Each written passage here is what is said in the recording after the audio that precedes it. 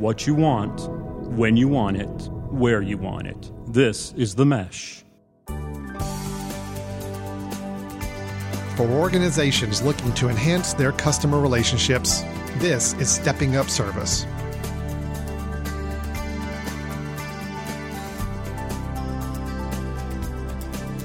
Hello, everyone. Welcome to Stepping Up Service. This is our show here on The Mesh, where we talk about the world of customer service, working with clients, resolving issues, and doing so in a customer service friendly way. Something that we know is very important for many businesses today, and it is something that is changing over time, as we've talked about in many of our past episodes, as we're dealing with more online, more social media-driven customer service efforts. It's an ever-evolving world for us, and we want to have this show together to talk you through some ways to make sure your business is keeping that same focus on its customer service efforts. I'm Alan Jackson with the Jackson Group, a management consulting and survey services firm here in North Carolina. And with me is my usual partner in crime talking about these issues, and that is Ed Gagnon with Customer Service Solutions. Ed, how are you doing? I'm doing great today. How you doing, Alan? Doing fine. Ed is joining us through the magic of Skype once again. So just ignore if there's some occasional little blips or pauses.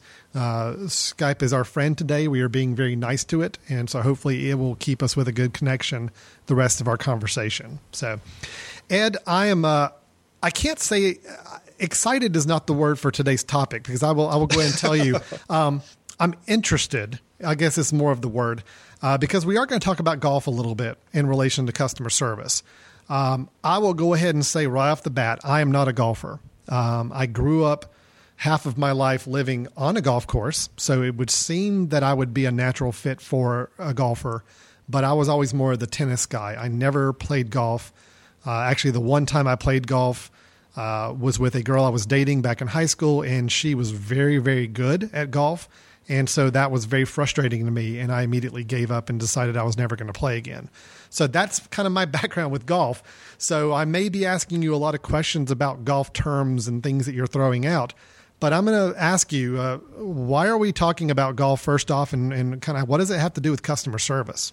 Okay, well, nice question, and sorry to hear that you're not a golfer, but believe me, you don't have to be a golfer to appreciate this particular episode. Okay, good. Well, then I'm a little more excited about it now, so yeah, good. Yeah, good. Yeah, we're just going to have fun. I mean, I'm a golfer. I grew up playing in North Dakota, actually, when I was in elementary school, and in North Dakota, because the weather was so bad at the time, I don't know if it's still this way, but they actually had sand greens at the course that we played. So I lived 8 or 9 miles from the Canadian border, and after you'd putt on a putting green, you'd actually take a rake and you would rake the putting green. So I go way, way back when it comes to playing golf, and I just love golf analogies.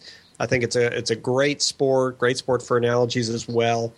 But you'll be able to enjoy this and appreciate the tips, even if you're not a golfer. Well, now I guess also from a timeliness standpoint, my understanding is there's some large golfing event going on starting today, the day of the recording. Is that correct in me saying that? Yes, the large event is the Masters. Okay, good. And, all right. I have heard of that, yes. Yes, good. So if you've heard of Jack or Arnie or Phil or Tiger or Gary Player, all those different folks, then this is the place where so many of them have made a large part of their name. It's at Augusta National and the Masters. Great, good. Well, then it's perfect timing then. I think the world has got a little golf fever right now on TV with the Masters tournament going on. So it seems like a good time to let's incorporate an episode dealing with golf and how it relates to customer service. So there again, how does golf relate to customer service? What's the analogy here, Ed? Well, that's interesting from my perspective, because when I think about golf, my first reaction is golf is tough. It's a crazy sport. I think it's the toughest sport out there. And just think about it this way. If somebody said to you, I'm going to give you a stick that is 3 to 4 feet long, I'm going to ask you to hold one end of this stick. And by the way, the other end of the stick is going to be shaped like a triangle or the bottom of an iron. Right. And I'm going to ask you to maybe hit a ball, and it's going to be a round ball with a bunch of dimples in it. That's about maybe 1.5 to 2 inches in diameter.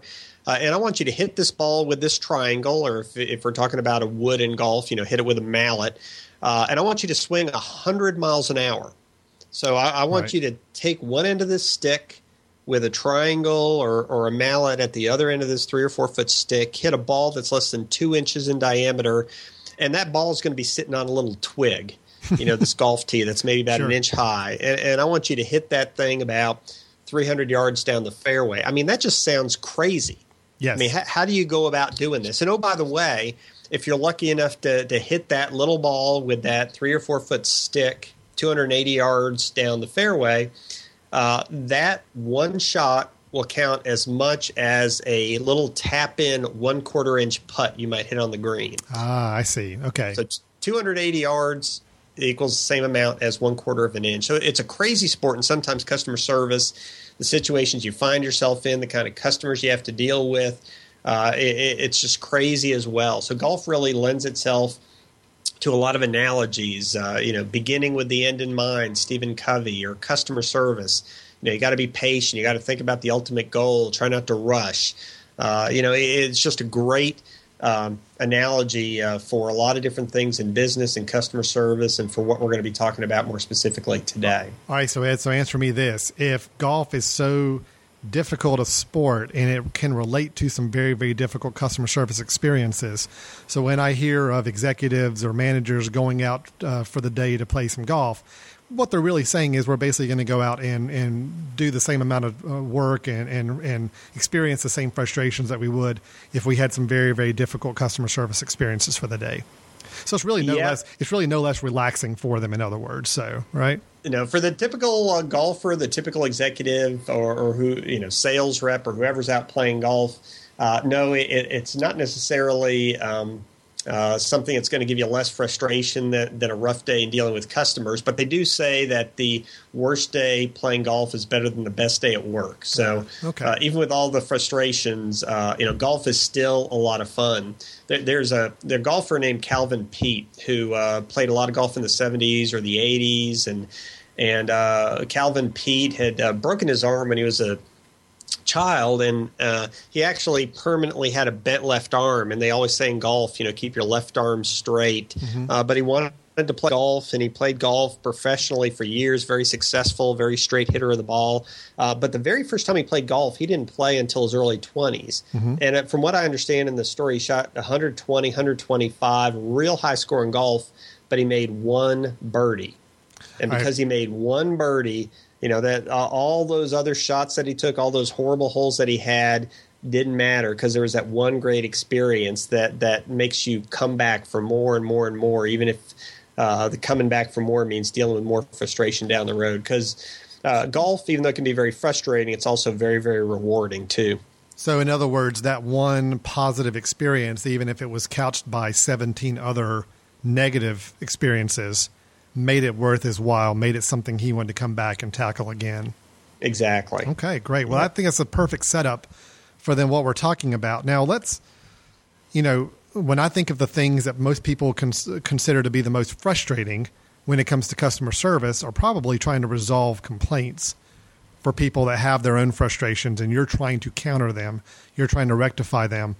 That sounds like to me the most perfect analogy of what could be those frustrations in golf. When you've got these things that you're trying to figure out, you're having to deal with, and it's a very specific example or specific situation, and it may be very, very frustrating to deal with. That sounds like to me resolving complaints in customer service. So why don't we kind of focus in on that? How does resolving complaints? What are the analogies, and how can we compare that to the idea of scoring in golf? Okay. Well, we're going to talk about that. I think that's a great way to look at it. We'll talk about, let's say, 7 keys to resolving customer complaints like you score in golf. So I'll go through the first couple just to kind of give you a feel for how golf resolving complaints in a customer service situation.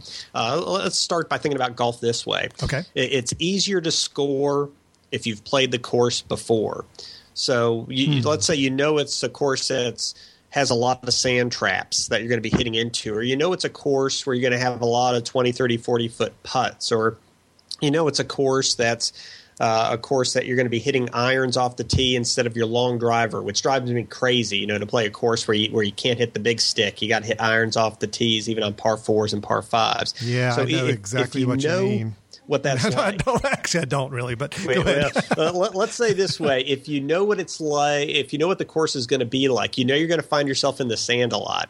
Then what you want to do is to practice hitting sand shots prior to the round. Okay. If you know you're going to have a lot of long putts, you don't want to just be practicing 1 foot, 2 foot putts. You want to be practicing the 20, 30, 40 foot putts so that you have a feel for what the greens are going to be like. Or if you know you're going to hit a lot of irons off the tee, you want to be practicing the iron. So the key here is it's easier to score if you played the course before. Well, it's easier to score well in resolving complaints if you have dealt with these situations before, if you've practiced them before, if you've dealt with these kind of scenarios before. So that's the first tip when you're resolving complaints, is to practice, do the role plays, do these different scenarios with coworkers, and say if a customer comes in and this is their situation or this is how they are emotionally, practice that so you get used to dealing with those kind of situations. I see. So in other words, it could be a situation where if through experience we know that we typically get a complaint about this particular aspect of our product or service, then maybe you can set up some role playing or practicing resolving how you would resolve those types of complaints in the future. Right. Put it through a real world situation, kind of figure out how you would respond, make notes about what you did to respond to it, and kind of get practiced on it so that when the situation does come up, you're already on top of it. You know how to respond and what to expect. Exactly. And the more knowledgeable you are, the more practiced you are, you're going to be more confident. And the customer's going to see that confidence, and that confidence breeds comfort, which helps you emotionally in dealing with those tough situations. So the more you practice, the more you get used to those conversations, the more confident and comfortable you're going to be as well. Well, and Ed, I can tell you offhand, I know from experiences I've had, I'm sure everybody else has too, it's very obvious when you're talking to someone, whether it's over the phone or over the counter or something, if you're talking to someone and you have a complaint, you voice a concern, I can almost tell right away whether that person is well prepared to handle that complaint or not. If they answer very confidently and quickly and they have a very clear answer, the impression to me is they know what they're talking about. They've handled this kind of situation before. They were ready to handle this complaint, as opposed to kind of fumbling and having to think through things and not being very quick with a response. Sounds like to me someone who didn't really practice for that situation very much. Yeah, and that's a great example, because if they are saying they're making those kind of stumbles, there's long pauses, all of a sudden you start to think, does this person really know what's going on, or are they really comfortable? Is this person going to be helpful to me, or do I need to be asking for a manager at that point? So, sure. Part of it is obviously practicing, and the more they practice, they gain more confidence, they gain more comfort, and they come across much more in tune with what that customer is and what they need to do to help resolve that issue. Perfect. All right. So we want people to practice and train on the course, or in this situation, on what the appropriate response would be for one of these typical complaints that they can go ahead and forecast. Sure. Okay, great.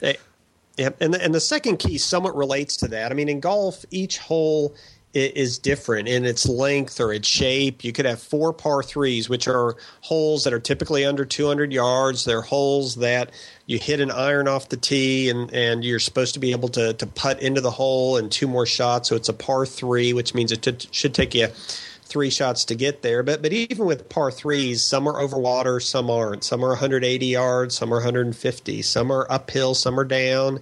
And the greens are always different. So in golf, you have to realize that each hole is different, and therefore it plays differently, and you have to look at it differently. And it's the same thing with resolving complaints. Even though you might have 2 different customers back-to-back on the telephone complaining about the same thing. They're complaining about the quality of a product, or they left a message for somebody and they haven't heard back. Don't view each one of those customers as being exactly the same.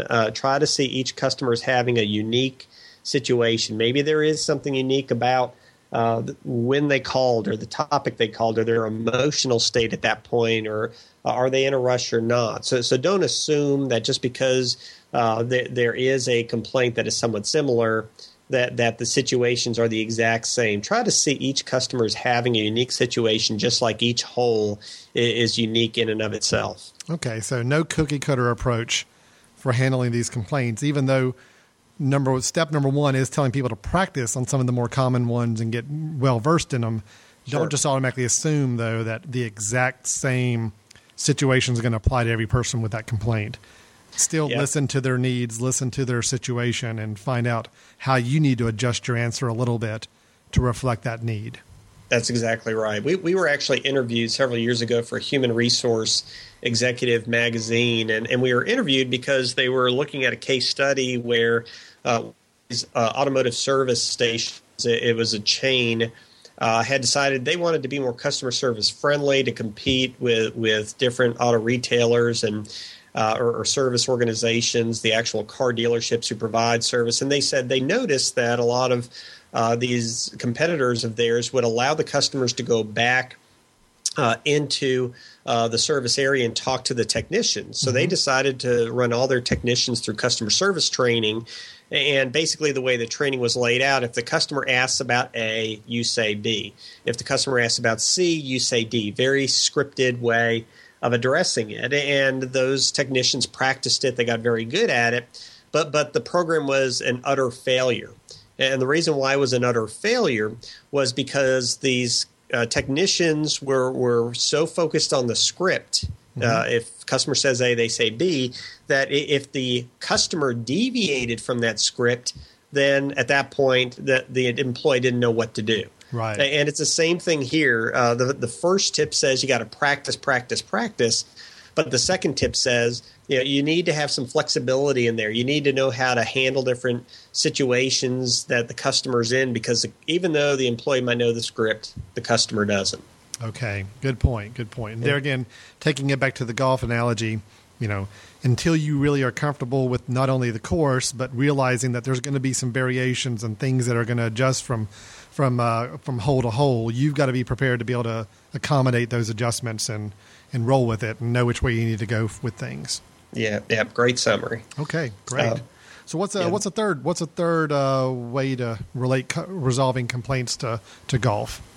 Well, the third has a little bit of a Stephen Covey lean toward it. It says holes are best play when the shot positioning is thought through from the pin backward to the tee. So think of it this way, Alan. You're all of a sudden finding yourself playing a round of golf with Jack Nicklaus, and you've actually played some now, Alan. You've gone out and you've played a bunch, you've taken lessons, and you're getting pretty good. Congratulations! I'm not just carrying his equipment or anything. I'm actually playing with him. You're saying you're actually on the tee with Jack Nicklaus at Augusta. Okay, pretty exciting stuff. Yeah, are you nervous? Oh, well, yeah, considering I don't know what I'm doing, sure, yes, I'm extremely nervous. But, yeah, sure, absolutely. That would be very intimidating. Yeah. Well, what you're trying to do is, even though you're nervous, you want to keep your wits about you, and you want to make sure that you're doing whatever you can to make sure you're going to play this hole correctly. And this hole is a par 4, which means it should take you 2 shots to get on the green. Which means I always triple the numbers to show what I would probably actually get. So I guess that's means it's about 12 shots for me then. So okay, well, that's a good number. We'll stop you at 9, just to kind of keep the round going, so you can finish before it gets dark and Jack doesn't get too frustrated. Right? But, yes, I don't want to frustrate Jack. So yeah, we'll let you pick up at 9. How does that sound? That sounds good. Yes. Yeah. And when you're playing the par 4, the idea is that you don't want to just say, okay, I'm going to hit whatever club I want to hit off the tee, and then I'll see where the ball lies, and I'll just go hit whatever is necessary to try to get to the green. The way you actually play a hole in golf is you say, all right, if it's a par 4, I'm in theory going to hit 2 shots to get to the green. So when I'm standing on the tee, before I hit my first shot, I have to ask myself, where do I want to be hitting my second shot from? Do I want to be in the left side of the fairway, the center, or the right side of the fairway to go to the green? Do I want to be as far as I can down the fairway, or do I actually want to hit back a little bit, not hit too far because it's an easier shot if I'm back a little bit further in the fairway? So when you're actually playing a hole, before you hit your tee shot, you want to know where do you want that tee shot to end, to stop. So you're almost like Stephen Covey would say, I'm beginning with the end in mind. I am starting this hole knowing where do I want to be on the green, where do I want to be after my tee shot before I ever hit the first shot. So and it's the same way when you're dealing with complaints. When you're dealing with complaints, you want to know how you want the conversation to end before you want it to begin. You're much more confident in navigating these difficult conversations to a conclusion if you kind of have that mental image of how do I want this conversation to end? Well, I want the customer by the end of the conversation to be nodding to what I'm saying. I want their emotional level to be down. Right. I want them to be working with me to complete this form, and I want them to state back to me their understanding of what the next steps are. I mean, if you have this mental image of how you want the conversation to end, it's a lot easier to vision. But if you don't have any understanding of how you want the conversation to end, you're just going to be going like a ping pong ball going back and forth without any particular goal in mind. So when you're resolving complaints, you know how you want the conversation to end before you begin. So you can go ahead and kind of set it, like you said, with the goal in mind. If you know what the ultimate goal is, kind of thinking backwards from that, what steps am I going to have to get to step by step to get to that end goal, as opposed to just teeing off the first shot and just seeing where it goes. And then you got to keep readjusting your strategy every single step to try to bend yourself back to that goal. Right. Exactly. Okay. I'm going to go ahead. No, I was just going to say I actually know something. My brother actually does some teaching on some things regarding sports psychology and working with the idea of kind of pre-visualizing a game, like a match of tennis, before you even play it. The idea of being there, you already foreseeing what you want the end result of that game to be like and how you want a point to play out. So then you can kind of work backwards mentally, and you already know the steps that are needed to get there. So it's kind of already thinking through your game before you play the game. Yes. Okay. Yeah, and that's what you want to do. It's a lot easier to make that vision a reality if you actually have the vision in the first place. So you want to make sure you have an understanding of how do I want this conversation to end, and then what you're trying to do at that point is just drive that conversation in an appropriate way toward that vision. Okay, very interesting. So having the goal in mind of how you want that complaint resolution to end, what you want the end result to be, and then that way it becomes very easy or much easier for you to direct all of your actions towards that goal, as opposed to just letting it kind of go in all different directions and you don't know where it's going to end up. So, exactly. Right. Great. What's the fourth tip you've got for us? Well, if you're driving the ball poorly off the tee, you're going to be scrambling all day long. I mean, if you hit the driver and it goes into the woods, it goes into the water, it goes into the pine needles, you're going to have a tough time scoring. So that first shot that you hit on a golf hole has a huge impact on how well you're going to be playing that day. And it's the same thing when you're dealing with complaints. If you don't have an appropriate response right off the bat, they start complaining to you, and you're looking at the computer and you're not really disengaged from the computer, or they're talking to you and you have long pauses up front, or they're talking to you and you're not conveying any empathy, you're not listening well, you're not conveying your understanding right up front, then that emotion of theirs is going to stay high, or it's going to get hotter and hotter and hotter, and it's really going to make the entire situation that much more difficult. So you want to make sure that you start right off on the bat appropriately. You're listening up front, you're conveying empathy, and you are 100% focused on the person in front of you or on the phone with you. So with that first initial, let's say back to the golf analogy, that first initial swing, because that first swing, that first tee off is the one where you're going to have your biggest club, you're going to go for your biggest shot, you're going to try to go the furthest distance. It's also the one that's the most critical, like you said, that if you're off, it's going to put you the most off of any other shot you may have. Yeah, that's a great way to look at it. I mean, sure, you don't play a lot of golf because you're really good at this. Well, I watch a little TV, and I watch a lot of golf movies, so I got to get from that. So that's great. I really like Tin Cup's great. So anyway. Oh, yeah, I've watched that many times. And that's a great way to look at it. I mean, if a drive goes 300 yards and you're off 20% of the direction you wanted to go, you mishit that by 60 yards. That's the typical tee shot if you can hit the ball that far.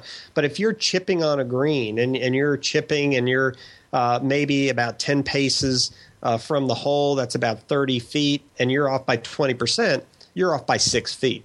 So when you're hitting the driver, you're off 20%. You're 60 yards off center. You're in the woods. If you chip and you're off 20%, you still have a 6-footer to make. So it's something that's much more manageable. So that initial response, it's not going to completely just hose your game. Yeah, go ahead. I was going to say it's not going to completely hose your game later on in that hole to be a little off with your shot, but that first shot you're off, you could be really off. Yeah. Exactly, and they call that scrambling in golf. When you put yourself in trouble right off the tee, and now you're just scrambling to get a par. There's no way you're going to get a birdie. There's no way you're going to come in at 1 under for that particular hole. So you are just scrambling for a par, and it's the same thing. If you screw up right off the bat when you're dealing with somebody who's irate, they're upset, they have a complaint, you're going to find yourself just scrambling during the rest of that conversation. Well, that's very true. That is that first impression bit and that first response, that first set of words you say when somebody has that complaint. That's what they're going to hang on to a lot longer than you probably want them to. And if you make that first bad step, no matter how gloriously you try to accomplish the rest of that conversation, unfortunately, it's going to take a lot more work to get them away from that first step. It's going to take even more work to get them to forget about the way that problem initially started being resolved. So that's right. Yeah. If they think you're in a fight with them right off the bat, or they think you're not paying attention right off the bat, or if they think you're not focused right off the bat, you're putting yourself in deep water at that point. But if you come across like you're understanding, you're empathizing, you're focused on them, it puts yourself in a much better position for the rest of that conversation. Great. Good. Okay, so we got four great tips down. We're going to take a very, very quick break, and when we come back, we'll wrap up with the last 3. Again, this is Stepping Up Service. We are talking about how to resolve complaints like you score in golf. Talking about the analogies, because so far they're pretty spot on. It seems like there's a lot of connection points with these two topics. So with that, I'm Alan Jackson, Ed Gagnon for Customer Service Solutions. We'll be back in just a moment. We'll get back to your show in a moment. Just a reminder, you're listening to The Mesh, an online media network of shows and programs ranging from business to arts, sports to entertainment, music to community. All programs are available on the website as well as through iTunes and YouTube. Find out more at themesh.tv and give us feedback on what you like. And now, as promised, back to your show. Hi, and welcome back to Stepping Up Service. Again, I'm Alan Jackson with Ed Gagnon. Ed Gagnon is with Customer Service Solutions. Remind me the website on that, Ed. That is cssamerica.com. Is that correct? That's correct, Alan. cssamerica.com. Great. If people want to learn a little bit more about Ed and the kind of work that he does with organizations all over the place on customer service and implementing a better customer service culture within a workplace. And I'm with the Jackson Group, where we are conducting customer and patient and employee satisfaction surveys for a lot of organizations as well. Well, let's get back to our topic here, where we're talking about resolving complaints like you score in golf. We've already covered 4 points. Let's go ahead and get to our 5th one. What's your 5th tip for resolving complaints, much like how we play golf? Well, the 5th point says, sometimes in golf you have what are called blind shots. Now what that means, Alan, is let's say you're in a fairway, you're 150 yards from the green, and there's a big hill in front of you. So you cannot see the green. You cannot see the flag. That's called a blind shot. I got you. Okay. So there's no blindfolding involved in golf. Is that the deal? So you're that's not like a part of the game I've never seen on TV, right? What's that now? Yeah. So there's no blindfolding involved in golf. I didn't know if that was a part of the game I've never seen on TV before. So. No, those could be special games you play with your buddies when your wives are out of town and you have a few beverages in the cart. But no, you don't typically blindfold when you play golf. But that actually could be quite fun. That actually does sound really fun. You've kind of got me interested in that aspect of golf now. So, all right. Okay, sorry. So there are blind shots in golf. I get that. Things where you can't see where you're necessarily trying to get the ball to because of some physical obstruction or the layout of the land or something. Yeah, that's exactly right. So you might think you know the right club to hit to the green based on where you are in the fairway, but you don't really know what the situation is until you at least walk up that hill and you look down at the green. That might mean you have to walk up 50 yards and take a peek and see what the green looks like, and you determine, well, is the green surrounded by traps or water? Can I run the ball up onto the green, or do I need to fly the ball and have it land on the green? So these are blind shots, and until you walk up to the fairway, and you can see the green. Your target, until you do that, is not very clear. Well, it's the same thing oftentimes when you're resolving complaints. If you just don't know the full picture, but you make an assumption, you can run into trouble. And you do not want to make a quick assumption when it comes to resolving complaints. Kind of like one of the tips we mentioned earlier, if they have a complaint and you make a quick assumption that, oh, this is just a complaint about a return, I'm going to go ahead and send them to the group that deals with returns, all of a sudden you might have made an assumption that's incorrect. Maybe they were calling about a return, but their complaint is really about the fact that nobody has followed up with them. It's a return that was already requested 3 weeks ago, and the complaint is not about the return, but it's about the lack of responsiveness. And maybe you make an assumption that they want to report a return, but they already reported that 2 to 3 weeks ago, so maybe they have a ticket number, or maybe they have an issue number that you can get from them to check on the status of it. So in this tip, there are blind shots in golf. There could be blinders that you could put on as well when you're dealing with complaints. Take off the blinders, ask enough questions, don't make assumptions up front. I see. Okay, good, very good point. So just ask the questions just like you would in golf. You'd go ahead and walk the path and find out what's ahead of you. Ask the questions before you just hit the ball in a general direction, hoping that it's going to get where you need it to go. So that's exactly right. Don't jump to those quick conclusions. Don't make the assumptions. Dig deep. Find out all the details you need to find out. So when you're resolving it, you can resolve the issue the first time. Great. Wonderful. All right. What about number 6? What do we have for number 6 tip?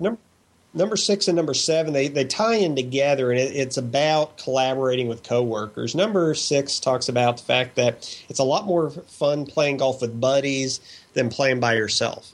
Okay. I mean, sometimes playing golf by yourself works out all right. You can practice different parts of the game, but it's a lot more fun playing golf if you have different buddies. You can chit-chat while you're playing. You just enjoy the experience together. And when you're resolving complaints, you also don't want to get into the situation where you feel like you're out there on an island. It's me against the customer. It's this battle. I have no resources to draw on. Instead of doing that, collaborate with coworkers on the response. I mean, if you have a need to learn a little bit more about what you can do to resolve a complaint, or you're having difficulty relating to this person, or they're not listening to you, or you're having difficulty getting their emotional level down, then make sure that you're bringing in coworkers appropriately to help you deal with this issue, to deal with this complaint. It is absolutely fine to do that. It's not a sign of weakness to go ask for help. It's a sign of strength that you're willing to do what you need to do to help the customer to get their issue resolved. Well, you just hit on something really important there about it not being a sign of weakness to ask for help when you're handling a customer service situation. I know some people think that they think, well, if I've got to go and tell this person over the phone that I'm going to have to go get somebody else to help me with this, it can sound bad. But honestly, from a consumer standpoint and situations I've been in, when I hear that customer service representative tell me that they're going to go collaborate or talk to another person to see what ideas they can come up with, that's actually reassuring to me. That's actually a sign to me that, you know what, they're willing to step outside of their general comfort zone and go find some other assistance because they desperately want to help my situation out. I appreciate that. I wholeheartedly encourage that. I don't see that as any sign of weakness whatsoever.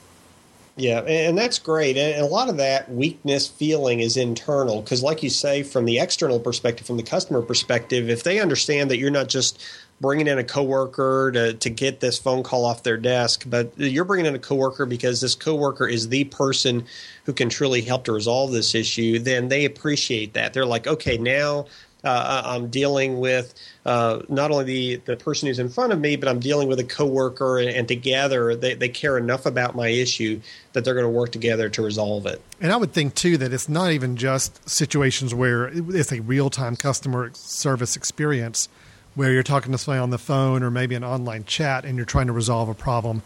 This can apply just as much to maybe larger problems that are not based on an individual phone call, but something that you need to get some other mind power behind in between experiences. So in other words, you've noticed that you've been having to deal with the same kind of complaint several times in a row.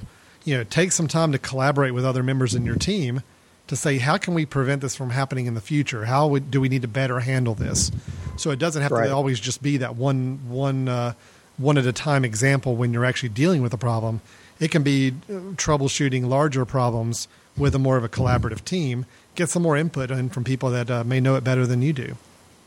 Yeah, and that's a great point. That's a strategic way to look at complaints and to look at customer issues, and that would probably be a great topic for a future podcast as well, because the idea that we're talking about here is how do you resolve that complaint when it's in front of you, but what you're suggesting is how do we try to make sure that we never have this complaint again? That's right. And that's what you want to be focusing on when you get those different situations where you're hearing the same complaint over and over and over again. What can organizations do to try to eliminate the root cause of those problems so their employees don't have to deal with those issues in the future? Now, you mentioned that number 6 and number 7 were kind of related. What do you mean by that? What's number 7? Well, number 7 says it's easier to score well on a new golf course if you're playing with someone familiar with the course. So, Alan, when you start playing 4 or 5 times a week and you're out there and all your free time that I'm sure you have, you're getting out there with your buddies, it's a lot easier to play those golf courses if you have somebody who can say, now this is a hole where you just want to hit an iron off the tee. Otherwise, you're going to hit it too far and be in the water. Or this is a hole where the green breaks right to left, even though it doesn't look like it breaks right to left. So you're going to want to make sure that you're putting it a little further up to the right than you think. And this is a hole where you want to avoid the sand trap at all costs, because if you hit into this trap, it'll easily take you 2 to 3 shots to get out of it. So if you play a golf course with somebody who has played it before, it makes it a lot easier on you to make the right decisions as you go through the process. Well, it's the same thing with resolving complaints. I mean, there are certain people in your organization, I'm sure, who are experts on a certain product that a customer might be complaining about, or they're experts on billing if you get billing complaints, or they're experts on certain processes that your customers have to work through. And if you can, as an organization or even as an individual, identify who are these subject matter experts that I can bring in on these certain topics, product-wise, process-wise, system-wise, et cetera. If you can identify who those subject matter experts are, then you know when you get a complaint that is specific to one of these areas, you know you can bring these more experienced people in or these subject matter experts in to help with those particular types of complaints. Okay, great. That makes really good sense. So already kind of knowing in advance who some of the more experienced people are for certain areas of complaints. Maybe if it's a new employee joining an organization that's going to be primarily dealing with certain type of customer service experiences, go ahead and maybe partner them up a little bit or have some time to brainstorm or feed off of some of the people who have dealt with that kind of experience a lot more to get a little bit of that history, a little bit of some background ideas, using almost a little bit of a mentoring situation on certain specific requests and needs. Yes, it can be mentoring related for new hires. It can be contact resource listings for just people who are in that kind of customer service employee mode, and they know that these are the people I can contact about these particular types of issues. Or it could be even more structural, where it's formally known that if you have certain needs, this is who you bring in when this particular question's asked, or when an employee gets to the point where they cannot go beyond a certain level of investigation or of understanding. They know when you get to this point where you cannot help the customer beyond this point, this is when you bring in this more experienced individual, this subject matter expert to help with these issues. So there's a lot of ways you can do it, but the idea is that we very intentionally identify and know up front who are these experts, who are these more experienced folks, and how do I bring them in at certain points during these difficult conversations. Great. Good, very good point. And I guess back to golf again, the idea, like you said, of, it's very similar to being able to take people on the course with you that can kind of talk you through what to expect, instead of you just going in flying solo and trying to figure out a hole all on your own the very first time out. So, exactly. Great. So 7 points, 7 tips on how to resolve complaints, much like how you would score in golf. And, Ed, they all made sense. Even though I'm not the biggest golfer in the world, I followed them all. I think they made sense to me. I'm definitely more interested in golf now that I know that there may be a blindfolding, drinking type of option in there to play. So that may be something I may have to check out this weekend. Not be surprised if I follow up with you on that one. So good okay, yeah, I'll be anxious to hear how it went and if there were any injuries during the course of the round. So definitely fill me in if you get out there. Okay, I will do. Absolutely. Well, Ed, thanks so much for that information. Now what we normally like to do with ending the show, and I hope you've got a story in mind for this, as I do. We like to share some recent customer service experiences. We normally try to balance it out to where we have one good, one bad between us. Sometimes we both are happy-go-lucky and give 2 good ones. Sometimes we're both in a pretty foul mood and give 2 bad ones. I don't know. Do you have a bad one for us this week or this month? Yes, mine is definitely bad. Well, good. I've got a nice short good one to give, so this should balance out very nice. So go ahead and give me this very, very bad situation, customer service wise, that you recently experienced. Okay, well, this is actually golf related. Not that yours needs to be, but mine, just tying in with the theme today, is golf related. I actually. As part of my daughter's spring break, my wife and my daughter went to visit my in-laws, and I played golf a couple times, and it was the first time in I don't know how long since I played. And so it was nice to get out there and play. And the first day that we played, there was a sign on the cart that said, when you're getting ready to finish number 9, you're going to swing by the clubhouse. And the sign on the cart said, call ahead and order your food so that you can go ahead and run into the clubhouse, get it immediately. You don't have to wait at all, and you can go on to the 10th tee. Okay. So I thought this was great. Well, the name of this story is The Perk That Wasn't. No. Even though I thought it would be great, it wasn't great. So I called the person on the phone, middle of the 9th fairway. I made my greeting. I explained what I wanted to do, and then there was just dead silence for 3 or 4 seconds after I said my name and I said I'd like to place the order. And then the gentleman on the phone said, well, go. Oh, boy. And I went, oh, okay. Well, I guess he was disturbed by my silence after I told him what I wanted to do. So I made my order, a couple hot dogs, a couple bags of chips, and 2 sport drinks, and there was silence. Mm-hmm. And then he asked me to repeat it, and I repeated it, and there was silence. Mm-hmm. And then he said, well, what's your name? I said, Ed, and there was silence. And then I said, are you still there? And I heard some garbled information. And then the call ended. And I thought, well, that was odd, but, I gave my order and he wanted my name and all that kind of thing. So I didn't think much of it.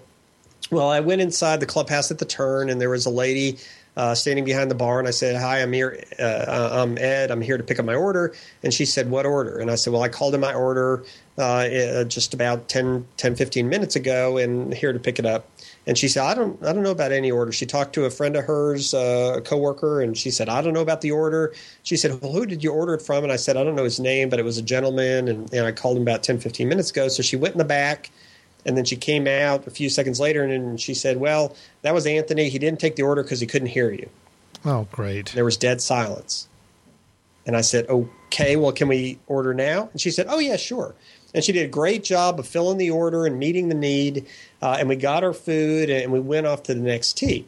But it was one of these situations where the person asked for my order. I repeated the order. He asked, and there was long periods of dead silence. Yes. And he didn't address me well up front when he said, well, go. It wasn't even a nice way to ask for the order. Yeah, that's generally not the way you want to be addressed. But yeah, okay. No. And then when I went in to get the order, he didn't come out to apologize himself for not having the order. He didn't give me that kind of FaceTime. He basically just sent this other person back out here to tell me that he couldn't hear me, as if it was the employee who was frustrated and he was blaming the customer. And even the employee who did help me had a long period of silence after she said he couldn't hear you, and that's why I didn't take your order. So it was one of these situations where it was a perk. It was supposed to make life easy and quick.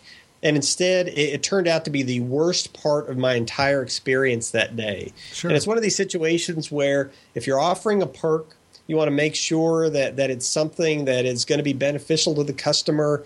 If you're frustrated as an employee, you don't want to blame the customer for the situation, especially since it wasn't the customer's fault. You don't want to take out your frustration on the customer. Be patient. Try to avoid long periods of dead silence. Apologize and give the customer some face time when you're dealing with complaints or issues to different customer service situations. Well, and even going a step backwards on that one, Ed, I mean, if you start to feel like there is a perk or a benefit or an offer that's out there for people to see, and you don't think you can fulfill it every time with a great customer service experience, take the signs down and don't offer it. That is the truth. Yeah, because the minute you put it up there, you are building an expectation. You're the one telling us you can do this. We're not requesting something that you haven't told us you could do. So right away, you are putting yourself in a position to where you better be able to fulfill that request. And if you can't every single time with a good experience, don't offer it until you're ready to start doing that. Yeah, and when we played golf the next day, people asked us if we played, and we said yes, and they said, how was? And we said, oh, the course was great and this or that, but. And then we led into the story about the perk that wasn't. So that's that bad word of mouth about something that you're trying to do as a special feature, and instead it turns out to be a negative about the experience and negative word of mouth. Yeah. Oh, wow. That is very frustrating. And it's a shame, too, that a day of golf, which, obviously there's several hours of the day spent golfing, but a 5-minute encounter or situation in the middle of the day can really put a damper on the whole day, can really sour your experience. And that's something we need to remember dealing with customers is that, it could be that 90-95% of what we provided was awesome, but that 5 to 10%, if we screw up and we screw up pretty badly, that's what people are going to remember. That's what they're going to tell their friends about, just like you did with your friends about the golfing experience. And that's just why it's so important we review all of our processes and what we're offering and how we're delivering it and make sure there's no areas of tripping up. Yeah. Exactly. Great. Well, mine is very, very short, but you know what? There actually is a connection dealing with food and serving food. Great. This is a very short one. I just want to kind of give a big shout out to people that are in this position that are doing this right. I had the joy and honor of going to a middle school today to have lunch. And it's part of a program where I go and spend some time there with some students and talk and get to enjoy lunch with them. And part of the perks of doing that is I get to have cafeteria lunch food from a middle school. Yum. I know. Isn't that great? So I get to enjoy the food. And today I had the honor of getting square pizza, which I have not had in years. Square pizza with the little cubed pepperonis on it, exactly like I would envision in my flashbacks to my elementary school days. So I got to have this pizza, but my customer service experience is that every week when I go to go have this lunch, every time I go through this line, there are a series of people working behind the counter that are serving the food. And I remember back when I was a kid, I don't remember these employees being the most customer service friendly people in the world. Maybe I was just a kid and maybe I didn't recognize it. But as an adult now looking at the situation and knowing the kind of environment that they're in, these are middle school students, which I have the utmost respect for anybody teaching and leading middle schoolers because that is a very difficult age. These kids are going through a lot of changes, a lot of emotions. That is a very difficult time to be trying to guide and lead these kids. But these people working in this cafeteria, everybody's smiling, everybody's saying hello, good morning, good afternoon. Every time I come through the line, they are just very, very effusive and just very nice to talk to. And it's not just me being the adult wearing a name badge. It's all the other kids too. I know the kids don't appreciate it, but I tell you what, that is just, it makes it so much nicer that even as I'm having to eat these green beans that look like they just came out of a can and barely got heated up, it still made it worthwhile to go through and just see that everybody's having a good time with their job.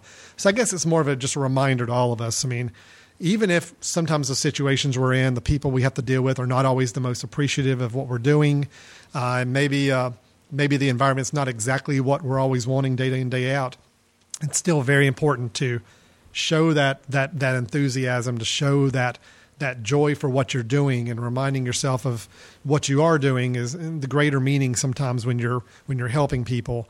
That does show, and people do remember that. And here it is hours later, and I can still visualize these people working at this lunchroom and how just really hospitable they are and happy to be there and happy to be serving the people they're serving. So anyway, like I said, very simple and short. So Yeah, and that's a wonderful story. It's a wonderful thing that you do. And really, it's interesting how similar that is to my story, because in my story it was a great hot dog, great chips, the drink, great golf course, but it was that attitude of indifference, that attitude that they couldn't care less to get the order right, couldn't care less to apologize. It really soured me on that part of the experience. And for you, that maybe the food wasn't the greatest, maybe the environment wasn't the greatest, but that wonderful attitude really had a huge positive impression on you about the experience. So it's amazing how much attitudes can impact overall perception. So many people think it's all about the product, but the attitude with which it's delivered can either sour a great experience, a potentially great experience, or make what might be a potential mediocre experience that much better. No, I agree. Now, I will say the pizza I thought was actually pretty good. The rest of the food. I love that pizza growing up. I remember it distinctly. The rest of the food, maybe not so much, but you're exactly right. I remember the people. I remember the experience. Gosh, if it had been a horrible customer service experience with people frowning and just throwing food out to me, yeah, that would have just made that entire experience really something I'd wish to forget. But absolutely, shining attitudes and sparkling personalities can put a great gloss over any type of situation with that. You're right. So, great. Okay, so some good food-related stories, and you were able to tie yours into golf. So there's kind of a little synergy going on there with our stories. Not too bad. Definitely. Yeah. Well, Ed, thanks so much for your time today. I think we had a good episode talking about resolving complaints like you score in golf, and then we got to share our customer service experiences that we had recently. Just as a reminder to anybody, if you're interested in learning more about Ed and what his company does with customer service solutions, you can visit them at cssamerica.com. I'm at the Jackson Group, which is thejacksongroup.com, for employee and customer satisfaction surveys as well as leadership development. You're listening to The Mesh, which we appreciate that. Appreciate all the support of our listeners. Hope you've had a chance to go to the website and listen to even more of our programs. We have a great program on leadership called Leadership GPS. We've got one on kind of new technology and gadgets called New Stuff. We've got several others. We've got some sports shows. We've got some other programs on there, entertainment, kind of some nice fun ones as well. So definitely encourage you to check that out when you get a chance. That's at themesh.tv. That's THEMESH.tv. And if you've got some feedback for us, we would love to hear from you about not only this show, this episode, but any of the shows on the Mesh Network. You can always visit the Mesh at our website. You can send in an email at info@themesh.tv. There's also a contact us page right on the front page of the website that you can easily go to and just fill out a simple form and send it to us, and we'll make sure we respond to you. And we also have a Mesh line, which is a voice line where you can call, leave a voice message, and if it's something we can use on the show or something to give us some feedback, we'd love to listen to it and maybe possibly use it in a future episode. That number is 828-619-0048. Again, 828-619-0048 for calling the Mesh line. So we just appreciate all the support. We appreciate all the feedback. Let us know what you think of any of the shows. We'd love to hear from you. So with that, Ed, thanks so much for joining me today. And thank you, Skype, for participating with us for the last 50 or so minutes. It did well. It held up pretty good for us. Yeah, it did great. Thank you for the invite, Alan. Absolutely. And Ed, we'll look forward to talking to you next time. For Stepping Up Service, this is Alan and Ed. We'll talk to you next time. Take care.